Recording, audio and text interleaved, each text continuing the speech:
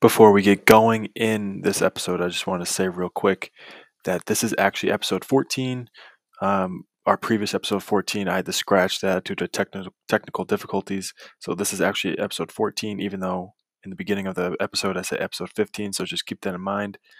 It's probably going to be like this next few episodes, but then we'll get back on track with the normal numbers. So hope you enjoy. Welcome into episode 15 of Real Estate Convos with Jake and Steve. I'm Jake Boucher. And I'm Steve Boucher. Thank you for tuning into this episode as we will be diving into kind of our opinion on the future of the real estate industry. And I'm going to ask him some questions. This is going to be a relatively quick episode. We're going to get straight to the point. I like to talk, so. We're going to be talking about the future of the real estate industry like the next maybe 5 to 10 years. And I'm going to start off by asking, where do you personally see the industry as a whole in 5 years' time? Where do I see the real estate industry as a whole? Yes. Okay. I'm doing this right off the cuff. I don't know any of these questions beforehand, which is normally what we do. So this is all going to be off the top of my head. The industry in 5 years is probably going to be a lot of what's currently going on.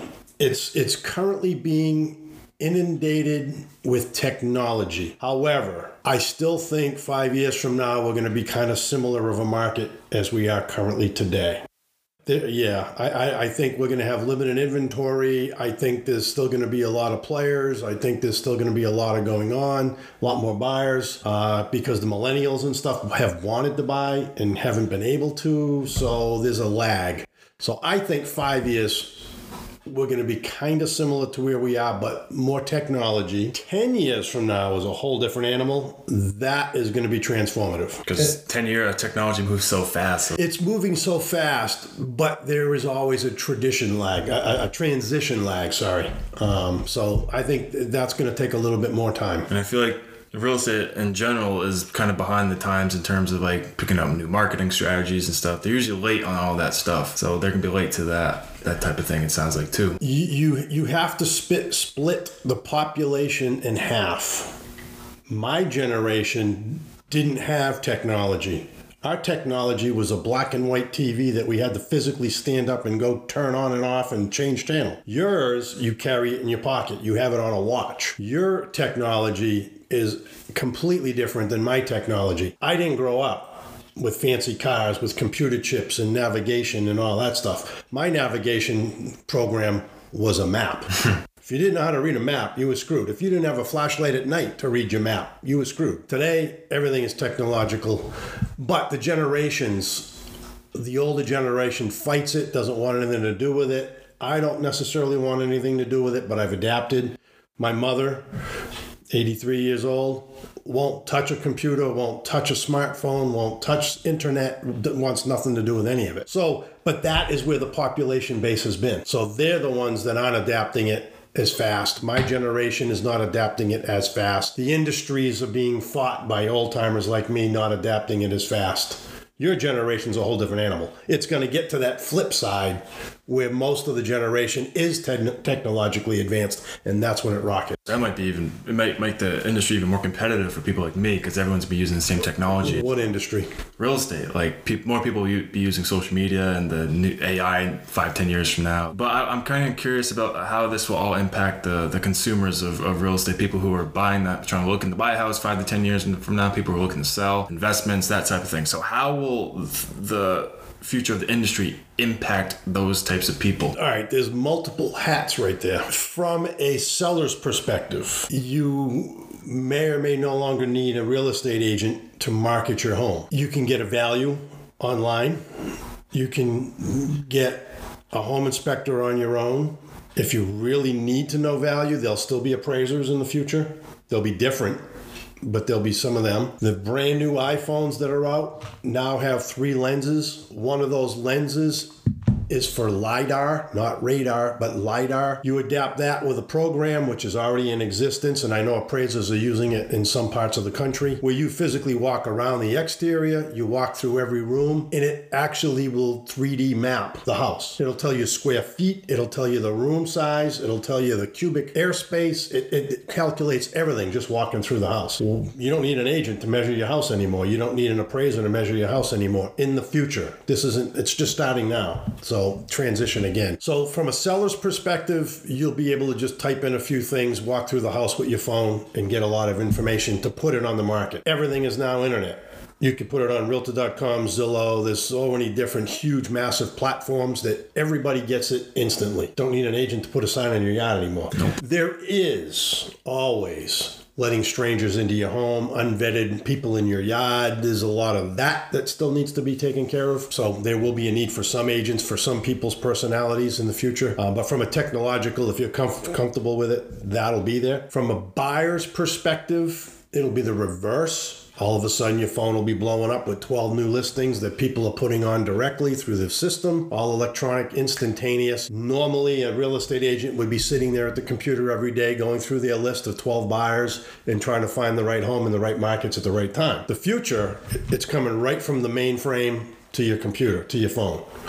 So in the future, the buyers will get instant updates, bypassing part of the middleman. Again, if you don't know what you're doing, if you're uncomfortable, you will still need somebody to hold your hand, but you're not going to have the widespread agents that you have. That's the buyer side. Touch a button, you can get a mortgage online, you can get your credit done online, you can find your house online. So yes, 8-10 years from now, I can see that definitely full blown. From the mortgage perspective, again, that is already there. I mean, that doesn't even need adapting. You could do the full service without ever seeing a human, talking to a human. It's all done online. Fill in this. It grabs your taxes. It grabs your bank statements. It runs your credit. It does all of this instantaneously within 24 hours. All you need is the house. So from the banking perspective, that's already there. And you mentioned the mortgage aspect is already like not much human communication. Well, there is always backdoor. Somebody is still vetting all this stuff behind the scenes. So do you still think that human communication will always be a part of the real estate industry? No matter 10 years, 20 years, 50 years? Well, 20 years is forever in a technological age. But 10 years, I do believe there's still human contact in the transaction, yes. Okay. Yes. But I think it's going to be a lot less than current. Right now, there's 2.5 million realtors. I could see that being cut by half to even more than half. Wow. That shows that you got to be the best of the best to survive in the industry. You've got to be positioned for that transition, yes. Wow. And right now, 10%, 15% of all agents do most of the deals. Same thing applies. They're going to be forefront social media. They're going to be forefront technological. They're going to be forefront with the lead gen. And that, during the transition, will continue to keep them busy and in the pipeline. It's the people doing 1, 2, 3, 5 deals a year. They're in trouble. And there's a lot of them. Yeah. And there's a lot of them. A ton of them. Yeah, 4 agents for every one, or 4 listings for every 1 agent. Yeah. Right now. Still, I think. Maybe it just changed. But I kind of want to start wrapping this up with like the affordable options in the future for homes. Like, as I was mentioning to you earlier about the 3D homes, those becoming a little more popular. I think we'll start seeing those pop up a lot more in the next 5 to 10 years once the machines become less expensive, and they can pretty much print those out in 24 to 48 hours, those homes, which is absolutely ridiculous. And so do you think that will be more common in the future, the more affordable options, the easier to build homes, that type of thing? You're going to have the two extremes, as always. The rich get richer, the poor get smaller. And yes, I do think 3D homes, energy efficient homes, more condominium style homes. I think you're going to have a shrinking of the GLA. Right now, the average is 2,400 square feet or whatever it is for a typical single family. I think that's going to get smaller and smaller. You've got global warming, you've got material resources that they're draining. So all of that will start shrinking just because it's less supplies, less impact on the planet, less blah, blah, blah. So I think there's going to be smaller homes, tinier homes, more factory-driven homes. You can build single families inside a warehouse, bang them off. There's no weather problems. These have been around forever, but I think that's going to become more of a wave. 3D homes are going to be more of a wave. Maximizing the resources more of a wave. And they'll be able to punch these things up faster, but they're going to be not the custom homes that you see today in neighborhoods. The rich will continue to build their mansions. They always will. But the everyday Joe trying to find affordable options, I think these will become more and more popular. And it is what it is. Your generation is a walkable generation. Your generation wants to walk to the store, to entertainment, to restaurants, to whatever. My generation drove everywhere. suburbia. Your generation's a different animal, so you'll be in more apartments, more high rises, more condos, more that type of scenario. So we'll see where the future goes. I think it's very interesting. I mean, like I was mentioning, like the U.S. has to start building way more homes than the world does. Currently building right now. 60%. You have to up it by 60% to catch up to get on pace, which is absurd. So it's going to be interesting. But where are you getting the employment? I mean, we're right now in the Great Resignation. Nobody wants to work. Nobody wants to drive a bus. Nobody wants to build homes. Especially nobody wants to be physical labor. No, there's welders, electricians, plumbers, truck drivers, laborers. Nobody wants to have a physical job. So I don't see how that changes. Robots can't do 90% of that. That's why those like 3D homes and stuff might become way more popular because they're easy to do. But there's still somebody running the machines and trucking it and moving it and putting it in place and engineering it and septic systems. And there's still that whole end of it that can't be done with robots and 3D anything. So unless somebody wants to start getting into the employment game, those are the jobs obviously to look for.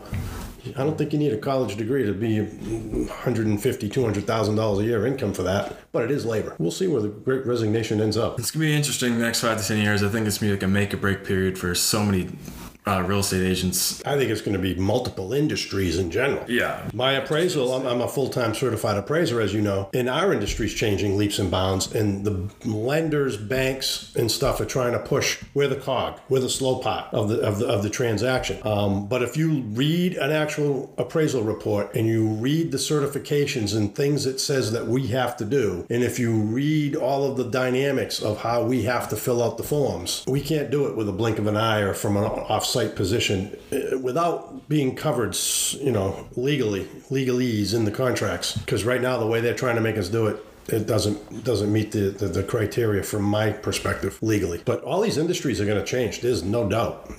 It's coming fast. Bitcoin.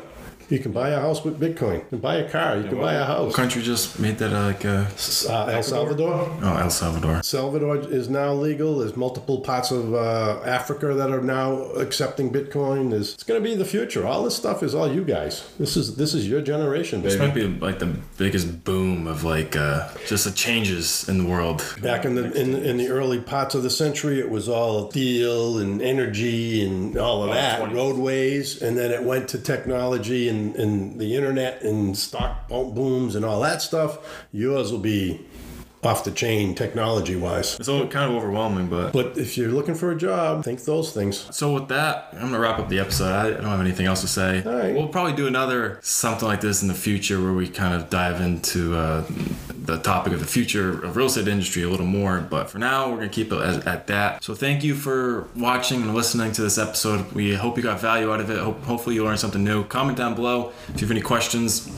If you're watching on YouTube, subscribe to the podcast on YouTube and whatever podcast platform you're listening to this on. It really means a lot to us. So thank you, and we will see you in episode 16. Bye.